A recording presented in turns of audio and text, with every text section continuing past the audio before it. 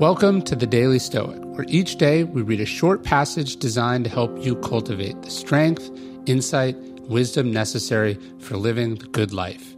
Each one of these passages is based on the 2,000-year-old philosophy that has guided some of history's greatest men and women. For more, you can visit us at dailystoic.com. Write and think clearly. In his short new edition of How to Be Free, A.A Long observes the relative ease he had translating Epictetus from the ancient into English. This is because, he says, Epictetus's conversational manner and short sentences suit our modern idiom.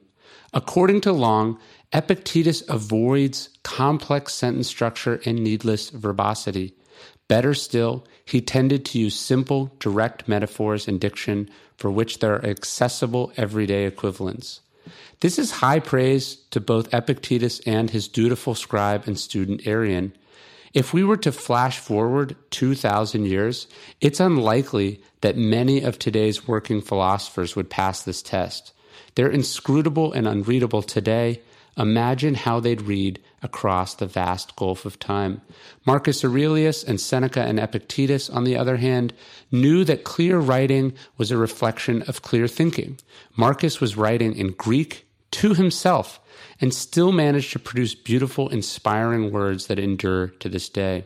Seneca was such a brilliant epigrammist that his one-liners and epigrams were taught to Latin students for centuries. Epictetus was usually speaking extemporaneously to students, yet his words roll off the page. Each of them has had an enormous impact and changed millions of lives, in addition to their own lives, as a result. Richard Feynman's line was that if you can't explain something simply, you don't understand it. That's a good rule. It's worth thinking about today for our own writing, thinking, and speaking. Don't let yourself get away with sloppy, half-baked assumptions. Avoid exaggeration and insist on clarity in your conversations. Don't be lazy. Enunciate. Care about your word choice, but don't be pretentious. Be direct. Be simple. Take your time.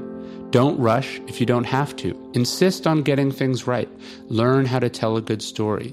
Hold even your journaling to this higher standard, because it matters to yourself and to the world. Don't forget to subscribe to this podcast on iTunes or your favorite podcast app.